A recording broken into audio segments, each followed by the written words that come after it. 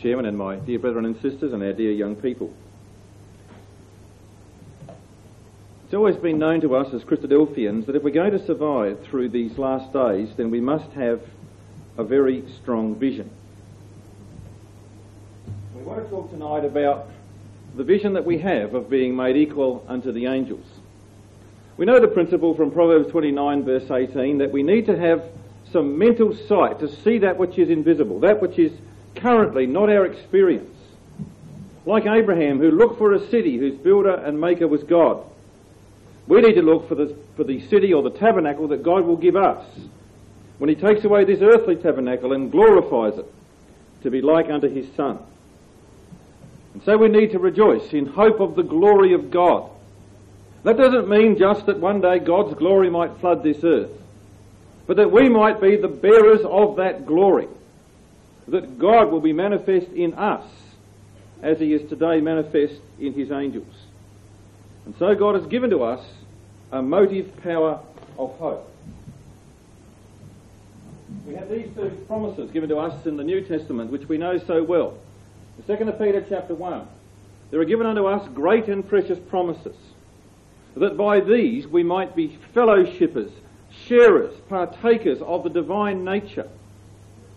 And that's the way the word fellowship is most appropriately used, in the fullness of the sense of participating in that divine nature that God shares now with his angels, with his Son, and is graciously willing to extend to every one of us.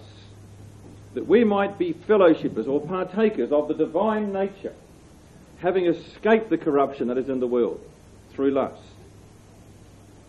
Or as it says in Romans, that God will grant to those who seek for honour, immortality, he will grant to them eternal life. I want you to notice that one in Romans chapter 2, because it means we have to want to be part of God's eternal glory. We need to seek it out. It's not wrong for us to have an ambition to be in the kingdom of God. Everything about the Bible tells us that we ought to have ambition to be in the kingdom of God. That we ought to want to be there and to be part of it.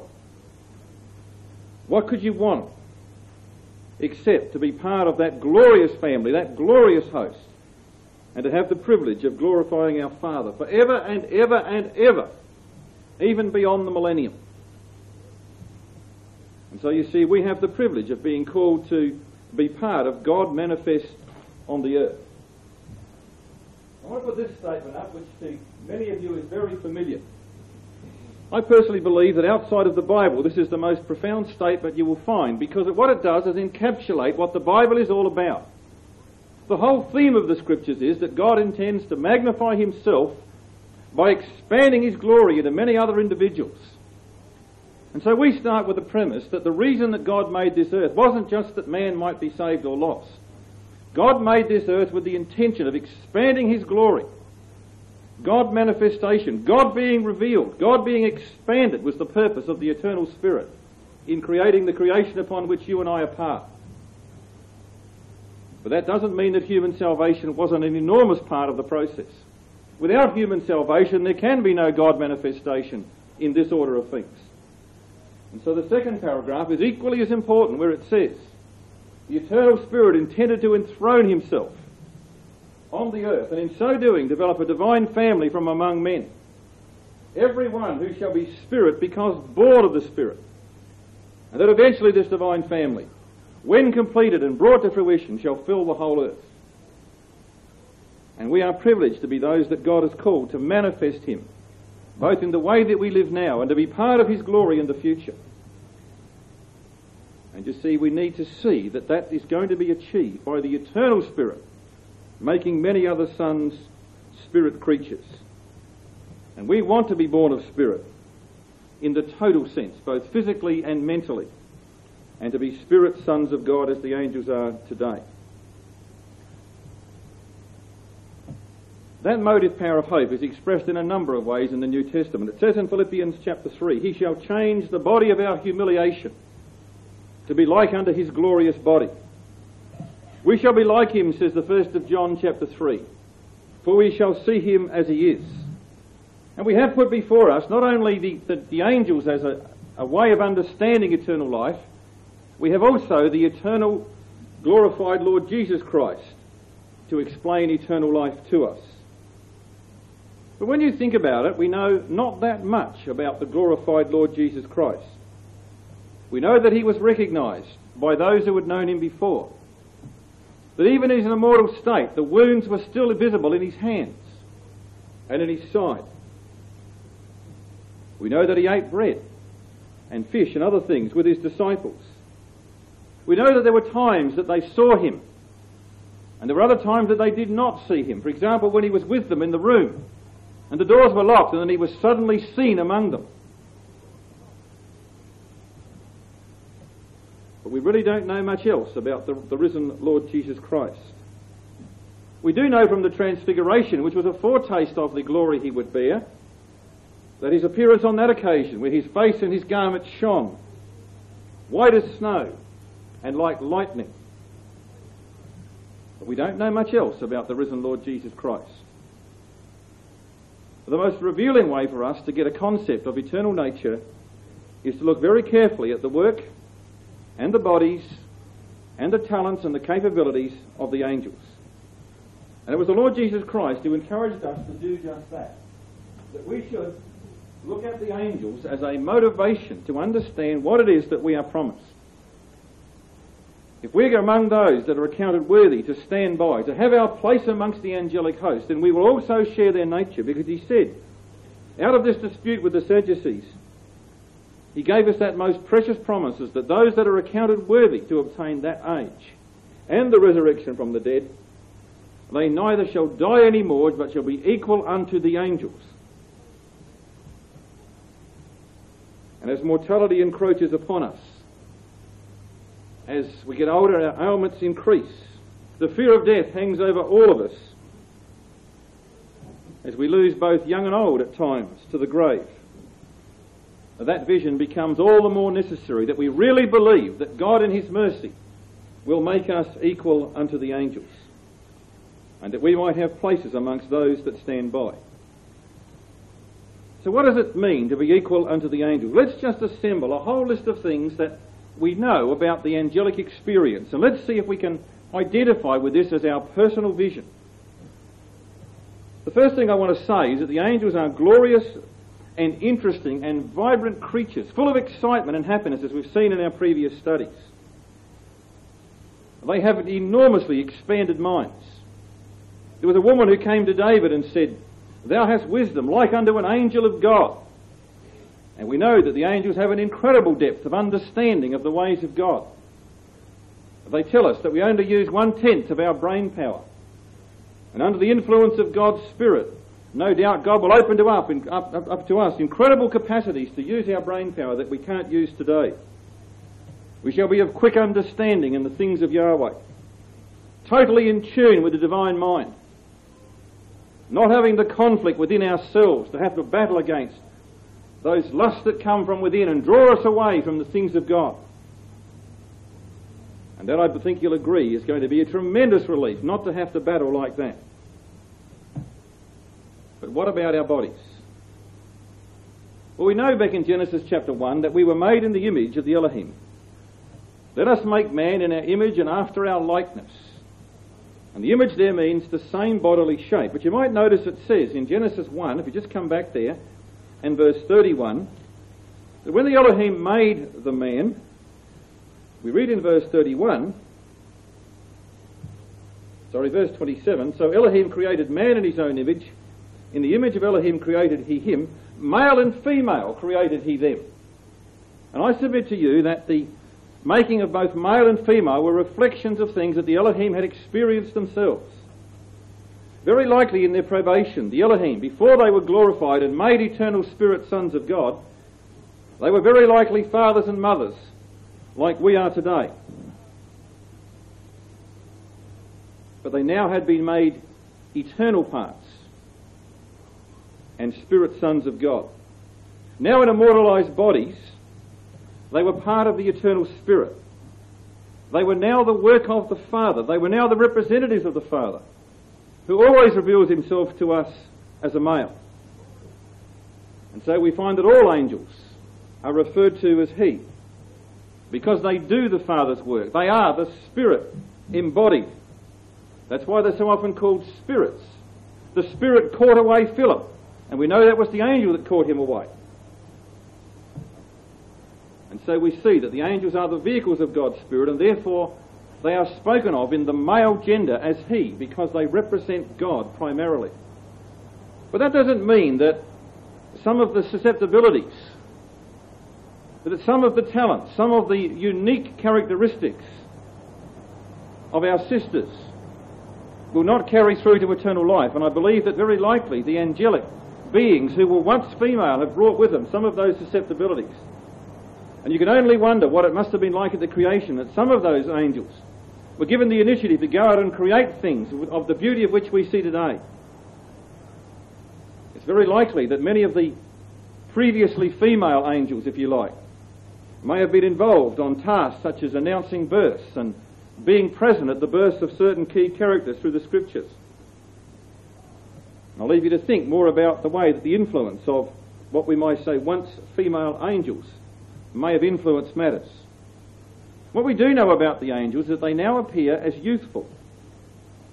In Mark chapter 16 and verse 5, we're told that when the women looked into the tomb, they saw the young man sitting on the right-hand side of the tomb. And he's described as a young man. We never have a description of the angels as being decrepit or frail. In the very least, they must have appeared mature and noble, because Abraham saw these three coming and he treated them as lords. He saw that they were men of distinction. The same with Lot. He saw these were not like the normal visitors to Sodom. It's interesting to think what the men of Sodom thought of them, because they certainly noticed them. That these men were different in stature, they were different in appearance.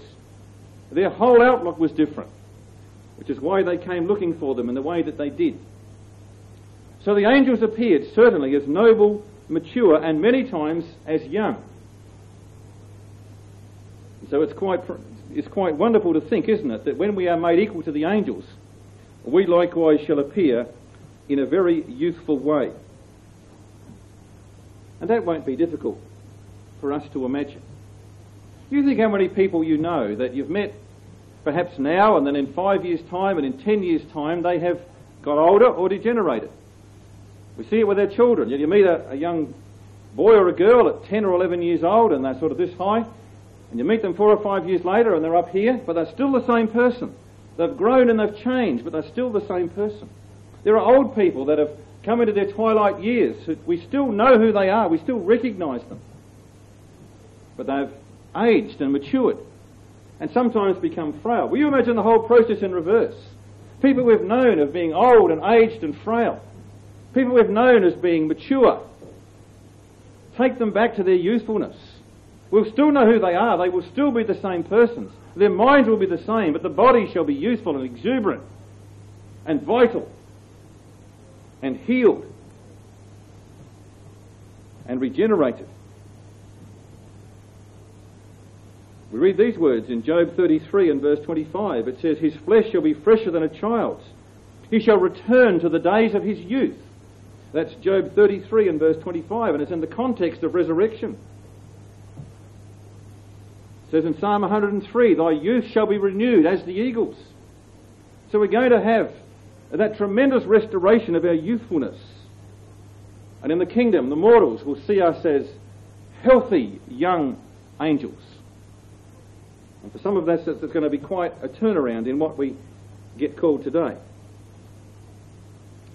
So it's no surprise then that the angels are, because they are in the image of God, and because we're in their image, that when they appeared on earth, they were often mistaken for ordinary men.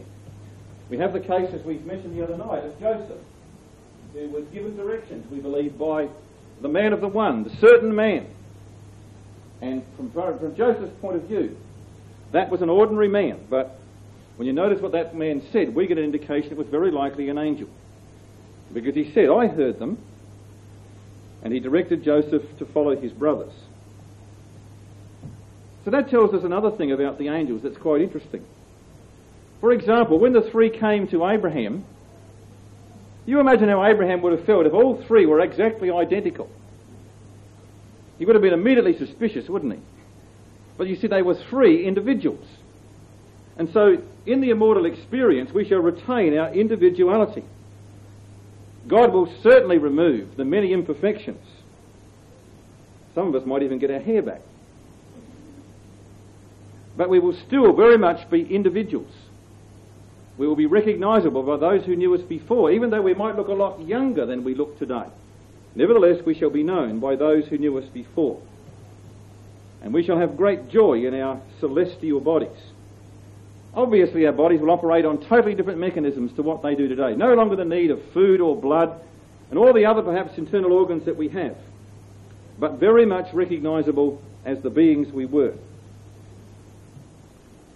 The Bible speaks about the glorious celestial body. We want to now talk about some of the qualities of the celestial body, which means a heavenly body, the body that God will bestow upon us, that we might glorify him eternally upon the earth. We're told about the angel that came down in Exodus 34, that Yahweh descended with a cloud and stood with Moses there. And when the angel left Moses, the glory of that angel was sufficient to leave Moses with his face still radiating glory. So the angels, and particularly that angel, have almost like it were, as we would say, radiating. They were radiating glory that actually shone off Moses' face in reflection many, many hours after the angel be coming out of Moses' face in reflection. And we want to talk about the glorious nature of the angels. You see, in their normal, unrestrained appearance, an angel would appear in stunning majesty, in incredible brilliance. They are the occupants of unapproachable light in heaven around the throne of God. They share the glory of the Father. They shine as the stars of the firmament. And so we find that one of those angels descended from heaven, still shining in his glory, the Lord Jesus Christ. Behold, there was a great earthquake, and the angel of the Lord descended from heaven, rolled back the stone and sat upon it. And we're told that his countenance, his appearance, was like lightning. Let's just stop there. When we see lightning, we see a flash, and it's gone in less than a millisecond.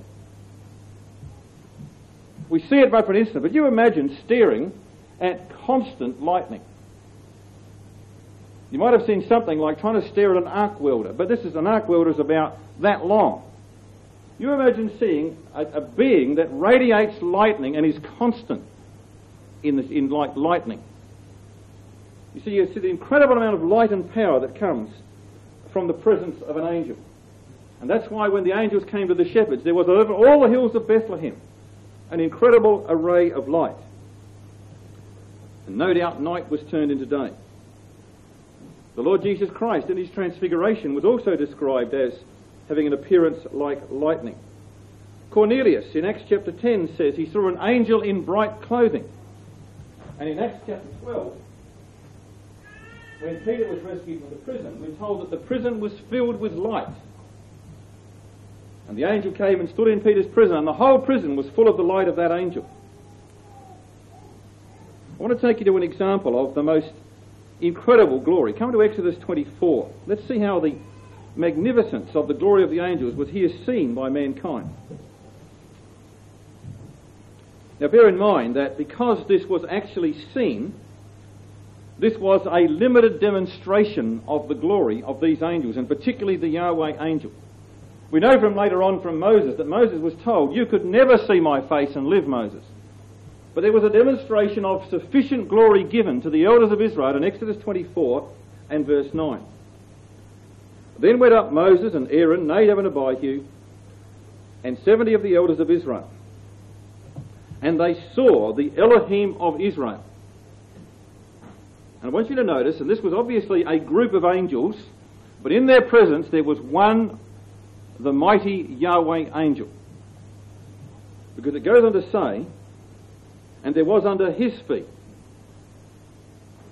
as it were, a paved work of sapphire stone, and as it were the body of heaven in its clearness. And upon the nobles and the children of Israel he laid not his hand. They also saw Elohim and did eat and drink.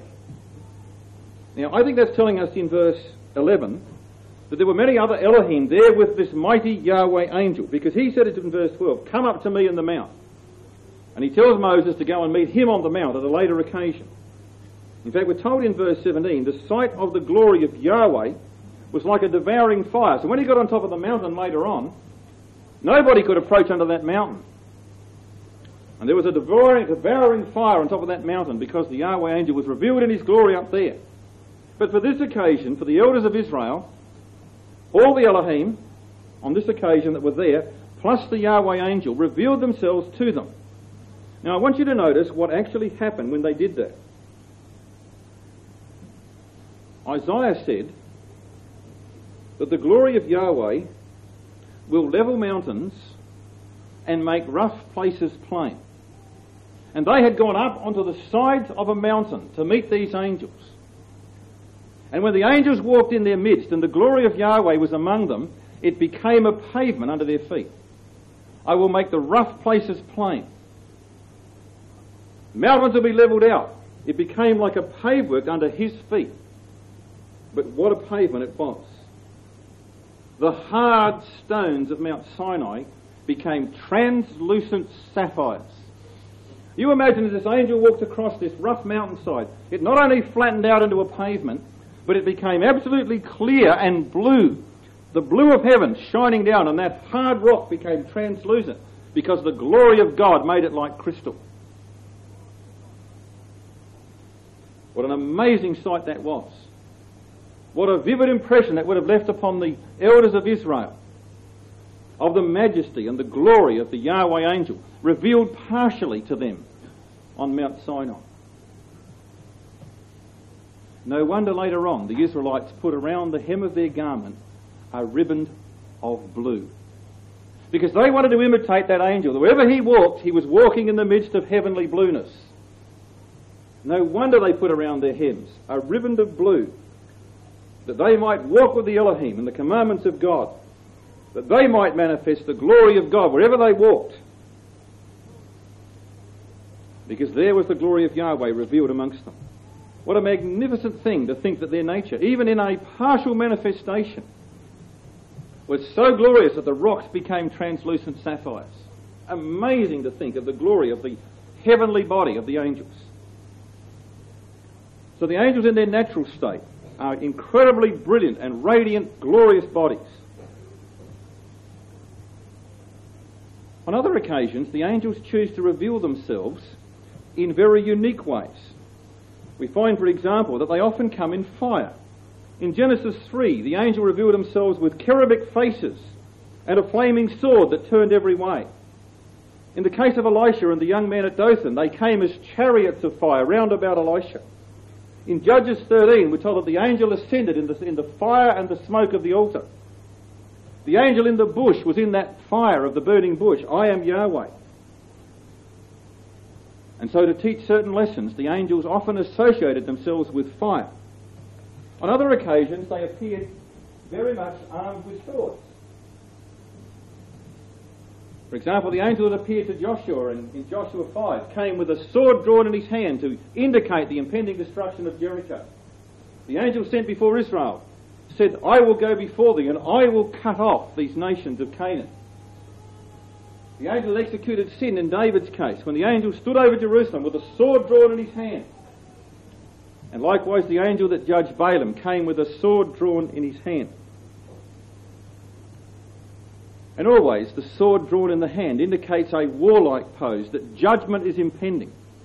And so the angels had themselves seen as bearing swords.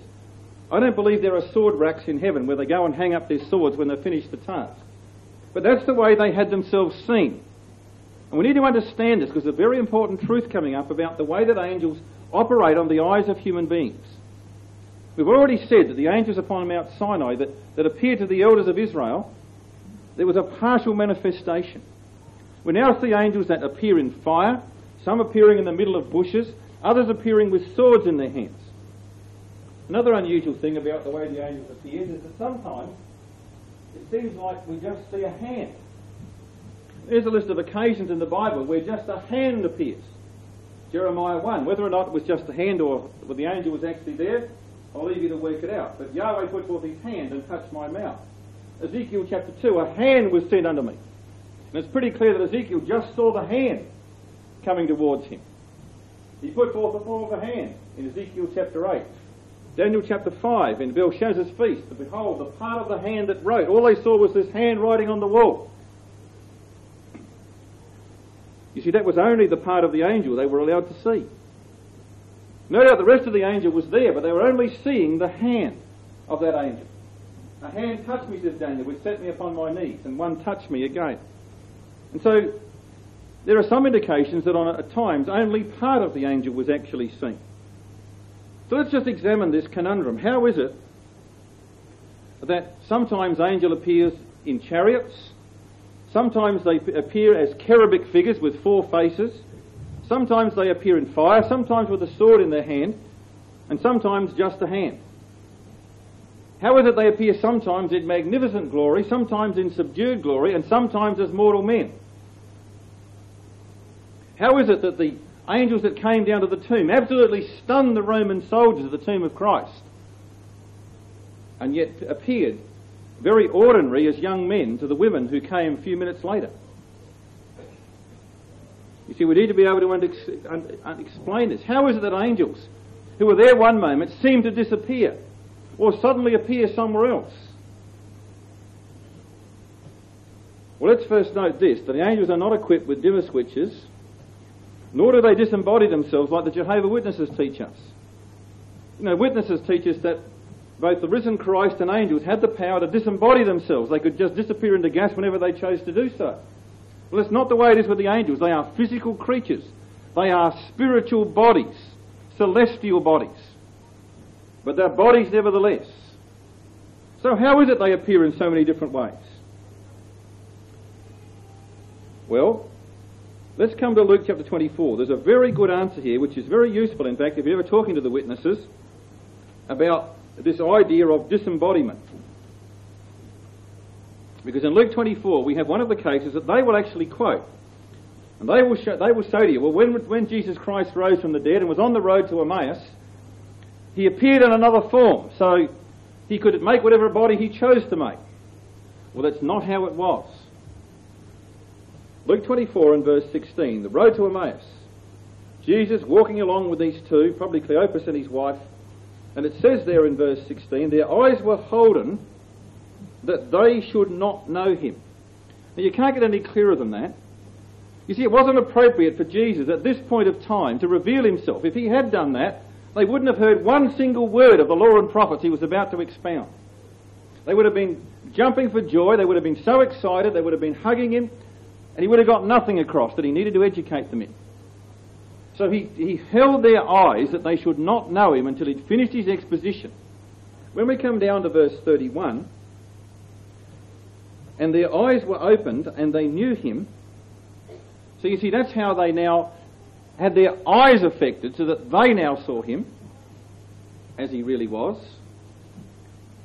And then it says, and he vanished out of their sight. And the witness says, oh, you beauty, there we are. He disappeared, he disembodied. Well, look what the margin says, very accurately. He ceased to be seen of them. So just for a moment, he let them see him as he really was, and then he didn't let them see him at all.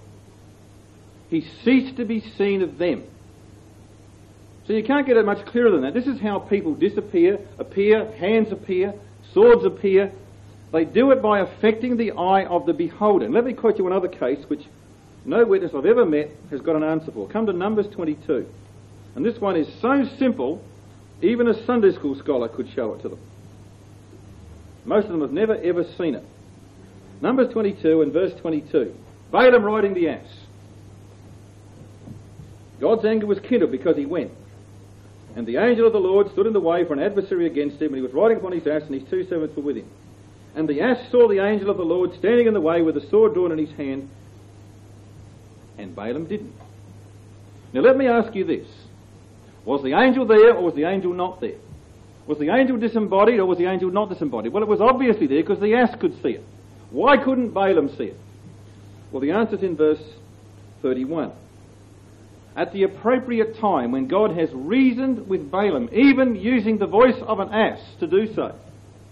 In verse 31, then Yahweh opened the eyes of Balaam, and he saw the angel standing. Notice that? The angel standing there. He See? It was all in the eyes of Balaam. The ass could see the angel all the way through because the angel was actually there. It was Balaam who wasn't allowed to see it until a certain point. And if you remember those two quotations, you'll never have any trouble with this problem of angels appearing in magnificent glory, no glory, part hands, or disappearing quickly. It's not a matter of angels disappearing into gas. The angels hold the eyes of individuals to be seen as they wish to be seen. If they wish to be seen riding in chariots, then the eyes of the individuals see them that way. There are not stables in heaven where horses have to be dressed every night and put to bed. You see, they wish to be seen in chariots to indicate that they are mightier than the armies that are against us. And when they need to do so, they affect the eyes of humankind. What did they do with the men that came to Lot's door? They smote them with blindness. Don't angels have the power to affect the eyesight of the human race? Those men that came to Lot's door couldn't even find the door because their eyes were completely closed by the angels. So one of the powers of angelic beings is to be seen as we wish to be seen. And that means that in the kingdom we can either reveal ourselves in our full glory, in partial glory, or just as an ordinary human being. We will have that power to be seen as we wish to be seen. There are a number of occasions where the angels wish to be seen leaving. There were many occasions where the angels just were no longer seen, but on a number of occasions, and you might ponder yourself as to why, there were a number of occasions where the angels chose to be seen leaving. And here are some of them. In Numbers 12, when the incident where Miriam was put under condemnation for her jealousy against Moses, the anger of Yahweh was kindled against them, and he departed. And you see, that was good for them to see that the glory of Yahweh, of the Yahweh angel, was leaving them. He left off talking with them, and God went up from Abraham. Came to pass, the angels had gone away from the shepherds into heaven. The Spirit of the Lord caught away Philip, and it was good for the eunuch to see that. And the angel of Yahweh ascended in the flame of the altar. That was Samson's parents. They needed to see that miraculous departure. And in the case of Gideon, the angel of Yahweh departed out of his sight. And there were reasons sometimes that they chose to be seen leaving. Other times they just ceased to be seen. And so we see they had that power to be seen or be not to be seen. The other night we mentioned the occasions that the angels chose to come in ordinary human form for a time, and how that men entertained angels unawares. And we made the point, and we'll make it again. There's no reason why that could not be happening today. Paul's words are New Testament words. There's no reason, even in an age of faith, though we will never know it this side of the kingdom, that the angels could not appear to us as they appeared to men in days of old. But when we're made equal to the angels by the mercy of God, then we will be able to either conceal our glory or be seen as we wish to be seen. If it's needful that we go and we mix amongst the mortals for a while to see what they're saying when they think the saints are not watching, we will have the power to just mingle amongst them and seem to be like one of them, if we choose to do so. But I want you to come to Isaiah chapter 60. Isaiah 60 talks about the glory of the temple in Jerusalem, about the pilgrimages of those that go up to Zion, about those that flow and come. The first few verses are full of the word come, go up, come, flow together. And it's all about the pilgrimage to Zion. But we read in verse 19 the description given by the Spirit concerning the temple in Jerusalem.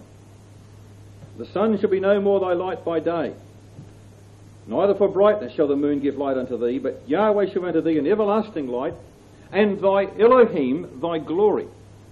And you see, one of the ways that the temple will be illuminated is the glory of the Elohim of the age to come. Yes, we know that the glory of God will descend upon that place and divine light will flood it, but that light will be revealed through his Elohim. And we are those brethren and sisters who are called to be the Elohim of the age to come. Thy Elohim, thy glory. You can imagine when we go into that circular portion of the temple, not only shall we sing, but there where there are no mortals present, the saints will reveal themselves in their magnificent glory as they rejoice with their Lord Jesus Christ. And so we look forward, don't we, to glorious, celestial, magnificent bodies, and to the power to reveal them as we wish. I want to talk about another capability of angels, because there's a number of verses in the Scriptures that talk about thy youth being renewed like the eagles. Now, we certainly don't believe the saints are going to have wings. The eagle, to the mind of the Hebrew, was the most magnificent creature because it could soar in the heavens. It could stay aloft for an endless amount of time, just riding the air currents. And it had, of course, that incredibly great perception. We do see a number of indications of the movements of the angels being magnificently able to travel. Judges 13, the angel ascended in the flame of the altar. David saw the angel of Yahweh standing between the earth and heaven. You know, the angel just seemed to be suspended in mid-sky. Gabriel came, says Daniel, to me in swift flight. He saw Gabriel coming on in swift flight towards him. Not laboriously flapping his wings like some great goose, but coming in swift flight. He saw this man coming towards him. The angels had gone away from him into heaven. The shepherds saw them going off into the sky and becoming smaller and smaller as they went out into the infinity of space. And so we know that the angels are able to transport themselves around the universe in the most magnificent way. And we long to have that mobility, won't we? When we can move about the universe, if we decide that we want to go from the country we might be assigned to. And while the mortals are asleep, we want to go to Zion, what's to stop us to do that? What's to stop us ducking across into the other side of Australia and catching up with one of our fellow saints, if we choose to do so? No more earthbound creatures as we are today. And perhaps not in the kingdom, but certainly beyond it, brethren and sisters. The power to visit heaven itself will ultimately be ours. And there's a beautiful verse in Isaiah 60 while we're here, and it's in verse 8. In this context, and if you've got a pencil, just mark down the idea of all the nations streaming up to Mount Zion. We find in verse 3, the Gentiles shall come. In verse 4, they shall gather themselves. They shall come from far. In verse 5, they shall flow together. The end of verse 5, they shall come unto thee. Verse 6, Midian, Eber, and Sheba shall come. Verse 7, they shall come up with acceptance. Everybody's coming up to Zion, and you can imagine what it's going to be like. When we bring the mortals from wherever we might happen to be over 1 or 2 or 5 cities, and we make that pilgrimage up to Zion as they come year by year to keep the Feast of Tabernacles. And they come down by ships down through the Dead Sea. Mord En Gedi, view Haman Gog, come up to the city of Yahweh Shammah, where they shall be put in residence, and perhaps their children left behind in that place. And then they make, as the day breaks, they make that solemn journey up to the Mount Zion. They go up to Mount Zion, and they've got to walk up that mountain, pass through the waters, that they might go into the temple of God. And the saints, having brought them thus far, having prepared them for all the things that they will see, instructed them in what to look for, the saints will want to go ahead to be with Christ and with their fellow saints. And as all the others stream up the sides of Mount Zion, as the verse 7 verses describe, we read these words in verse 8, that one of their experiences will to see people flying over the top of them like doves to their windows. Who are these that fly as a cloud? You see, there's the great cloud of witnesses, the cloud of the angels, and fly as doves to their windows with that tremendous home instinct for the courts of God. And the saints, having brought them up thus far, will go ahead that they might be with Christ. It's a glorious picture, isn't it? That tremendous homing instinct of the saints being able to transport themselves as the angels do today. Inexhaustible nature is an incredible thing for us to contemplate, brethren and sisters. To get to the point of time when we share the nature of him who slumbers not nor sleeps. It says in Isaiah 40 and verse 28, those that wait upon Yahweh shall change their strength. They shall run and not be weary. They shall walk and not faint. They shall mount up with wings as eagles. Doesn't mean we're going to have wings. They shall be able to soar through the skies as the eagles do. It's an incredible thing that lies ahead of us, to have that inexhaustible and magnificent eternal nature. And then we might ask ourselves, well, if our bodies are so changed, will we need to eat? Well, I can do no better than the words from the prophets, which you probably read in The Visible Hand of God, but let's just go over them again. Angels can eat, though independent of eating for life. You see, we won't need to eat. And when they eat, their food is assimilated to their spirit nature, just as food eaten by man becomes part of our man nature. By animals to animal nature. There's this difference, that the angel nature is spiritual and incorruptible. There's none of the offensiveness, more or less incident, with the process of all animal organisations, the digestion process. Cleanness, holiness, incorruptibility and strength are characteristics of the spirit nature, involving completeness of absorption of all substances partaken of. So eating won't be necessary. But we know that eating is part of the eternal experience. Angels were able to eat. They ate Abraham's food, they ate Lot's food. We'll be able to eat for fellowship and enjoyment in the temple. The risen Christ was able to eat with his disciples, and we will be able to eat for enjoyment. Blessed is he that shall eat bread in the kingdom of God, said the Lord Jesus Christ. Blessed are they that partake of the marriage and supper of the Lamb. Blessed are they that partake of the sacrifices of the age to come. And the wonderful thing is, we won't put on weight. We won't need to go on diets. We'll be able to eat for sheer pleasure and fellowship. What about clothing? Well, apart from those occasions where they appeared as ordinary men and must have been in the garb of the times, on occasions where they wanted to be seen as angels, such as at the resurrection of Christ, they appeared in white robes, which of course are the garments of imputed righteousness. And very likely that will be our standard fare, but not just white robes, shining robes, as Cornelius saw the angel in shining white garments. Sorry about the wardrobe, sisters, but might just be down to one or two. Angelic speech. What about the speech of angels? Well, because they control the Spirit of God, they are able to converse in any tongue. In fact, in Genesis 11, we're told that at the Tower of Babel, Elohim came down. Let us go down, they said, and let's confuse the tongues of men. And so Elohim came down and confused the tongues of mankind. So they have control over the power of the tongue in mortals. But there is a tongue of angels. The Bible talks about the tongue of angels. Paul said in the 1 Corinthians chapter 13, though I speak with the tongues of men or the tongue of angels. And remember, Paul had those 3 years in Arabia where he received visions and revelations, and some of that took him into the post-millennial period, to the third heavens. And he heard things there that are not lawful for him to speak about. So he had experience of even beyond the millennium in the visions given unto him. Paul was qualified to comment that there was a tongue of angels. Maybe that tongue will become the language of the kingdom. We're told, aren't we, that in Zephaniah chapter 3, that God intends to turn the whole earth to one pure language, that they might serve him with one consent. And it may well be the language the angels converse naturally in today, even though they can speak any tongue that they choose to speak in. Some of the things that angelic powers can do. This is just a little list I've compiled. I welcome you to add to this list, but just think of some of the interesting things that they have done that are revealed to us in the Bible. Taking a rib from Adam and making a woman. That's an incredible thing when you think about it. To put Adam into a deep sleep and then to carefully do surgery with their fingers.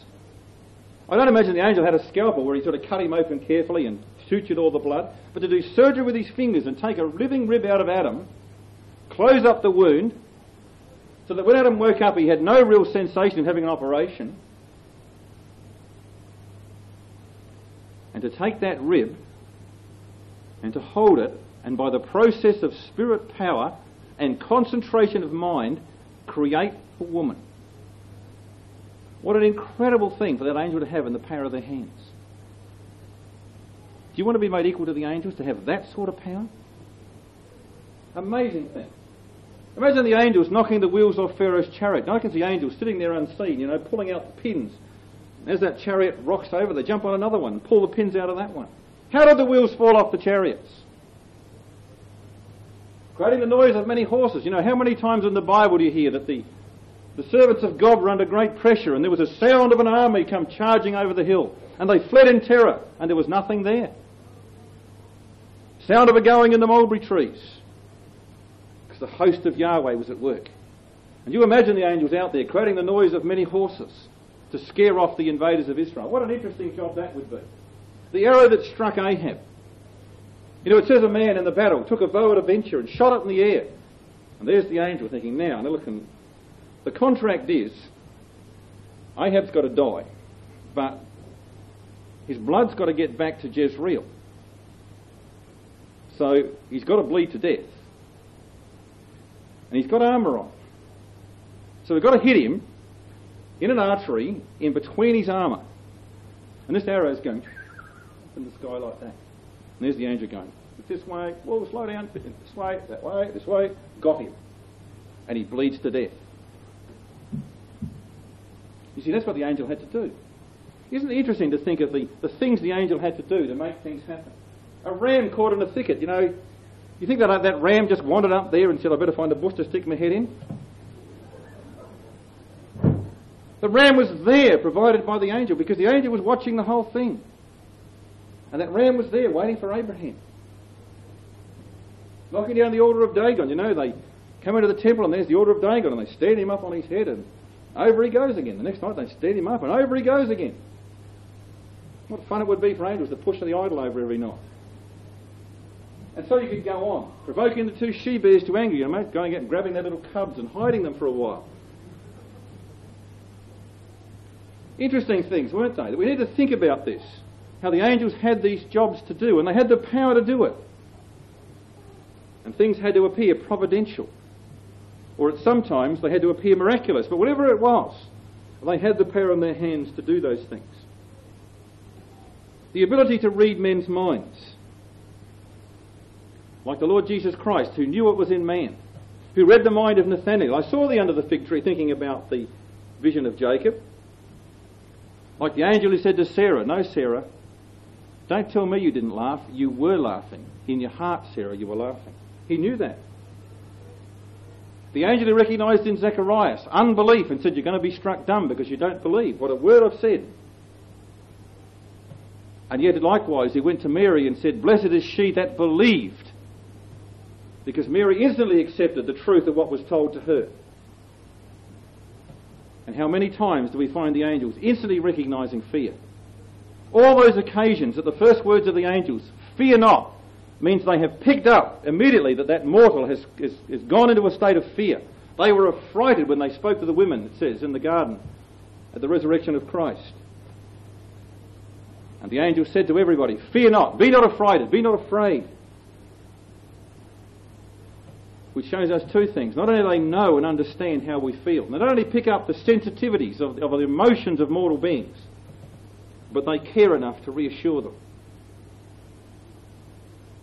And in the kingdom, brethren and sisters, you and I are going to have the power to read the minds of those mortals.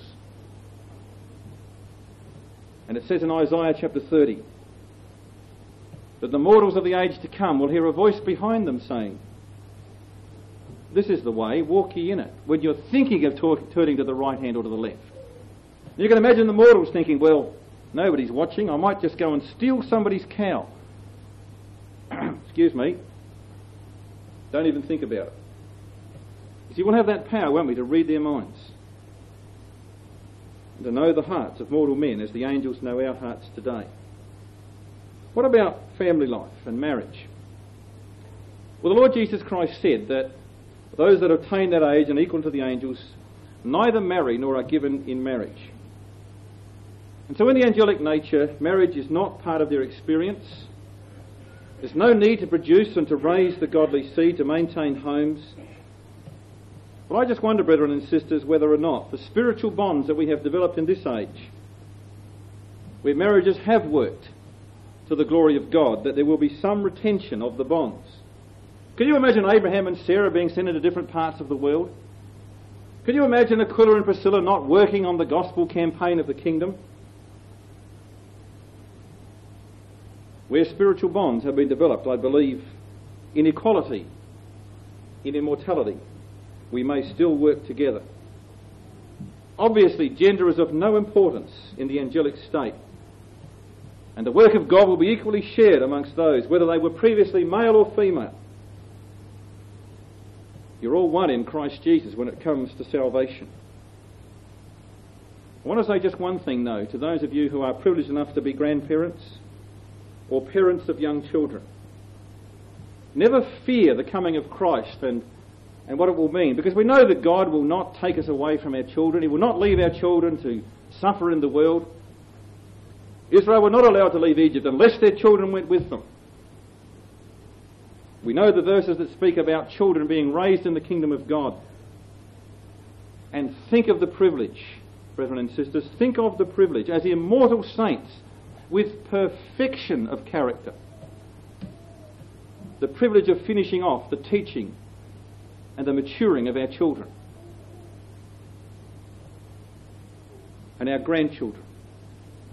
It's a beautiful verse in the Psalms that says that those who are blessed of Yahweh shall see peace upon Israel and their children's children. And those of us who do have children or grandchildren may very well see in the kingdom of God successive generations of children and great-grandchildren and great-great-grandchildren. An incredible thing to think, isn't it, that some children, perhaps babies who are sitting on the floor here tonight, are going to have saints for grandmothers or grandmothers for saints. Some of them might think they've got that already, but they really will be saints in the kingdom. And you imagine the privilege of us, and we'll still have those loving relationships of raising our children in immortal life. Think of the powers we will have to cure. As controllers of God's Spirit, nothing will be too hard. Today we see people in all kinds of desperate situations, all kinds of illnesses and weaknesses. And as moved as we may be, there's nothing we can do more than pray and wait upon the will of God.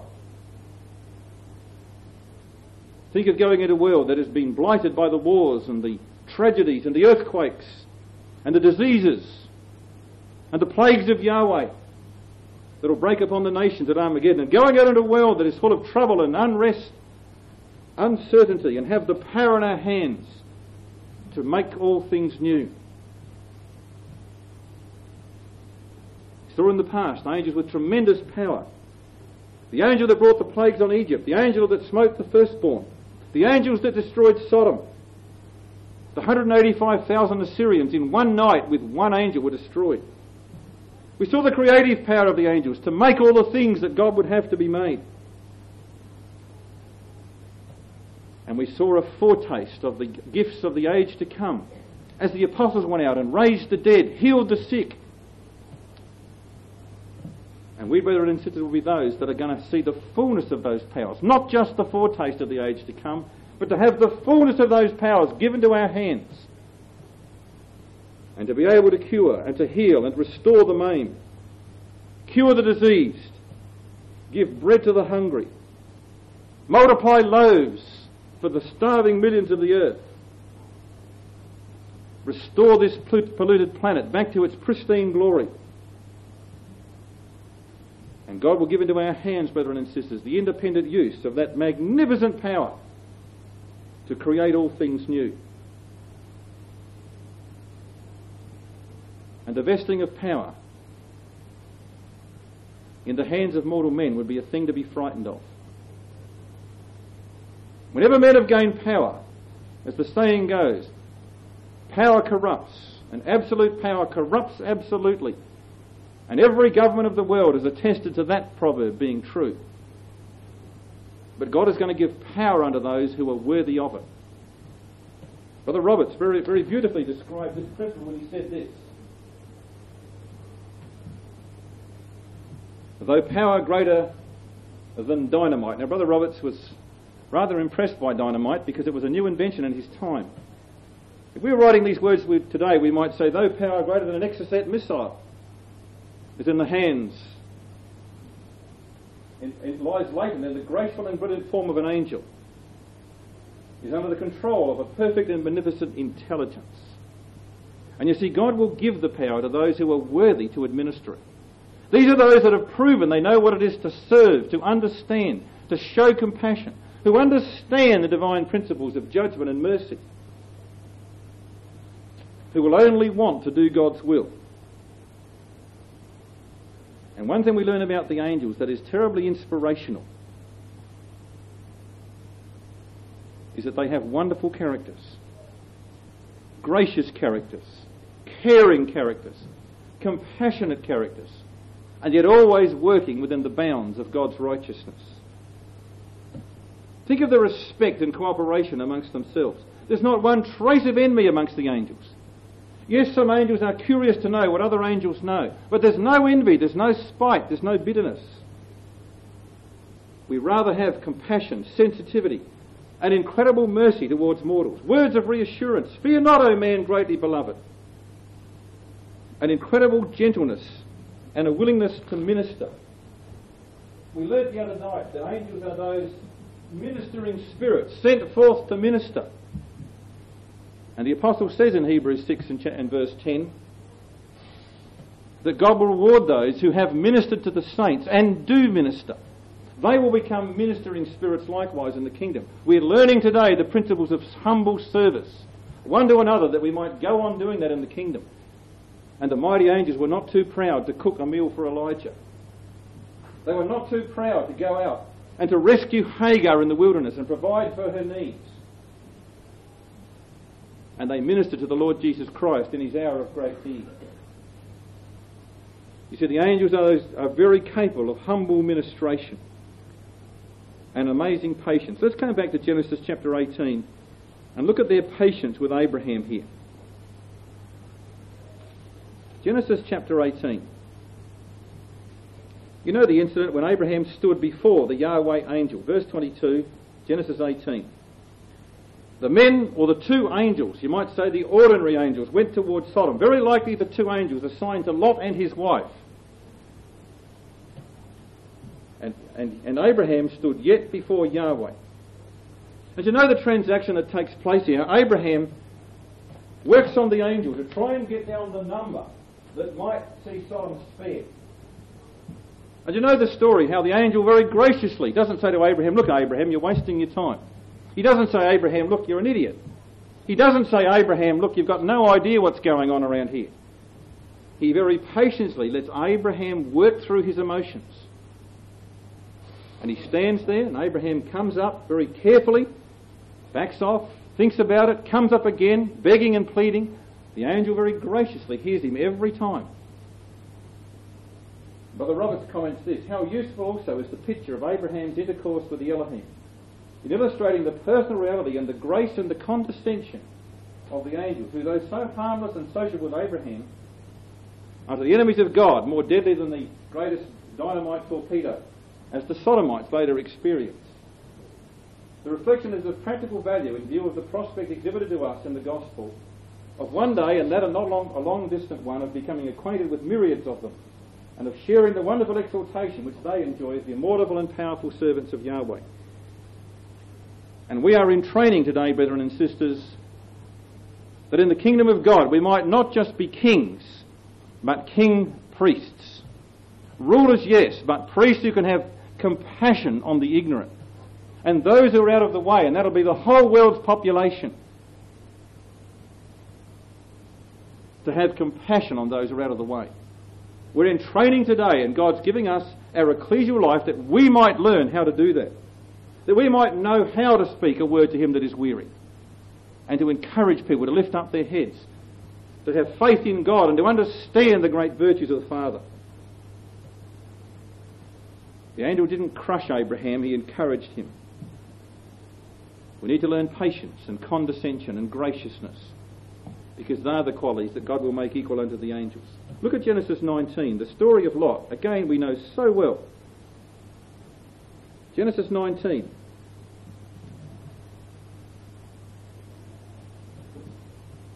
Verse 15. When the time came for Lot to go, they rescued him from the men of Sodom.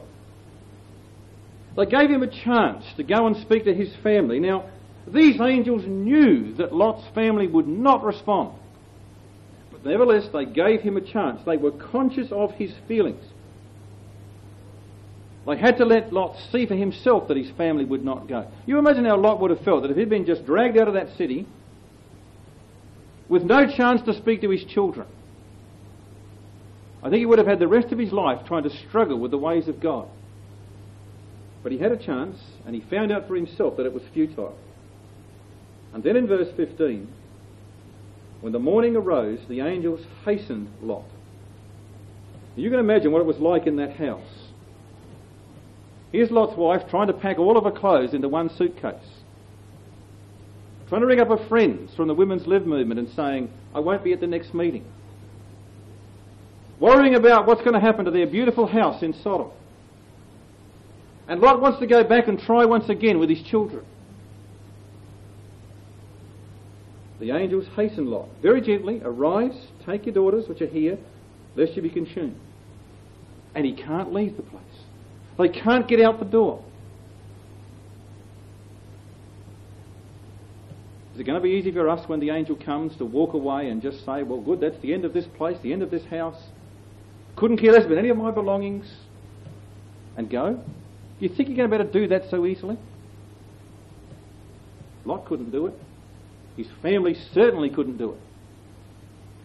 Verse 16, I think is one of the most beautiful pictures you'll ever see in the Bible. While he lingered,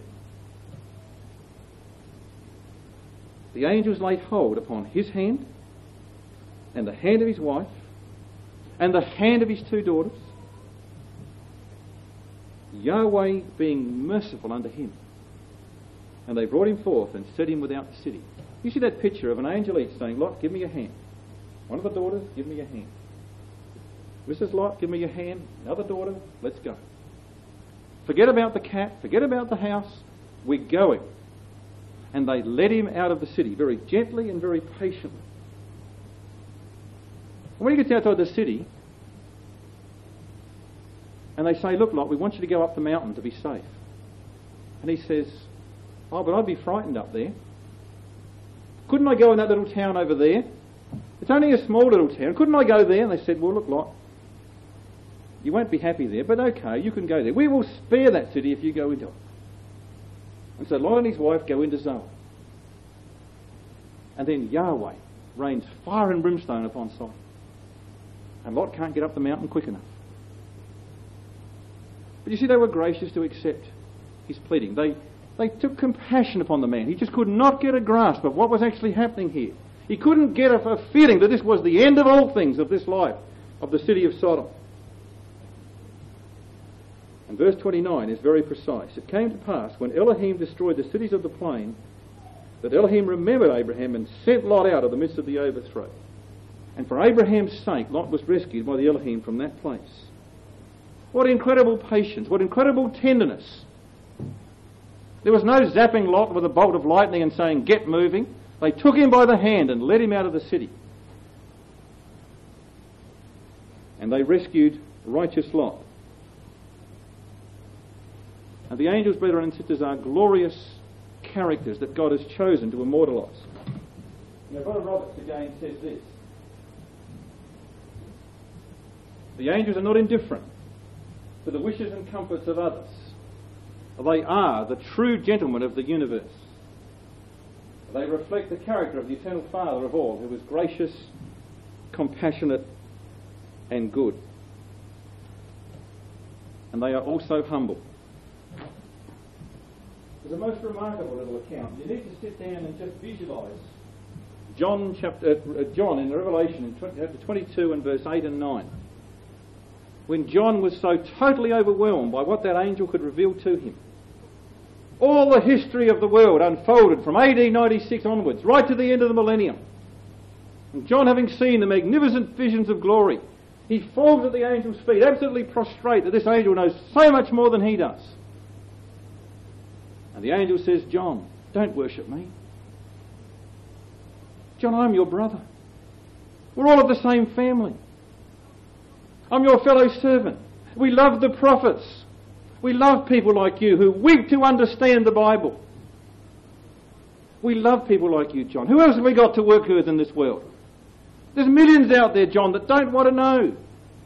But you do.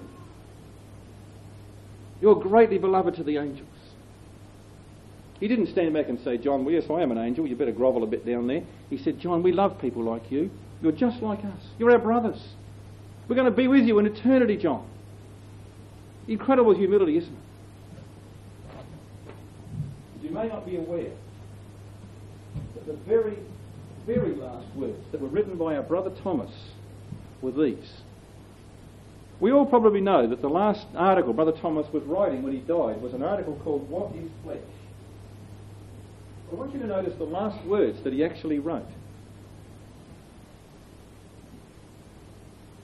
These are the last words. He came to speak of the change of nature to which the friends of God will be at length subjected by Christ. The transforming energy of divine power will convert spirit that passes away into spirit that passeth not away. They who may be the subject of this operation will be exalted to equality with the angels, whose substance doth not waste nor pass away. And with those words on his pen, Brother Thomas fell into sleep to await that day. And what a day it will be, brethren and sisters, when, as the Lord Jesus Christ himself said, he will leave heaven. Michael the great prince will stand up, and he will come with all his mighty angels, with the authority of the voice of the archangel. And the Lord Jesus Christ says to us, the Son of Man shall come in the glory of his Father with his angels, and then shall he reward every man according to his works. And the angels will take us through the process of judgment. We didn't have time to include this, but very briefly, the process of judgment. The angels sent out to gather the living, transported us to Sinai, assisted the judgment assembly, reviewing our lives with us. We shall give an account of ourselves to God, says Romans chapter 14. Every man shall confess to God. And then they witness the final declarations made by Christ before the wicked are divided from the just. And these words that we know so well shall be a reality. The Lord Jesus Christ says, depending upon how we have witnessed to him in this age, he will either confess us or deny us before the angels of God. And they will bring us before the great throne of the Lord Jesus Christ for the final verdict, before the judge of all the earth, only the one who can impart God's justice and God's mercy. I can imagine the angel coming with many of us, wondering in themselves whether or not their work has been successful or perhaps a failure. And then with us rejoicing to hear those words, come ye beloved of my Father, to see that mercy might rejoice over judgment. And when the Lord pronounces us fit to pass to the right-hand side through his grace, who's the first person you'll want to thank? Won't it be that angel that God sent forth to minister to the heirs of salvation? Won't they be our best friends through eternity? We need to think about the angels, brethren and sisters. They're not only given to us as a great motivation of what we can become, they're given to us to know that God wants us in his kingdom. He desperately wants us in his kingdom. He's willing to assign a glorious, eternal creature for perhaps 70 or 80 years of our life, should we have that long, that we might be heirs of the age to come.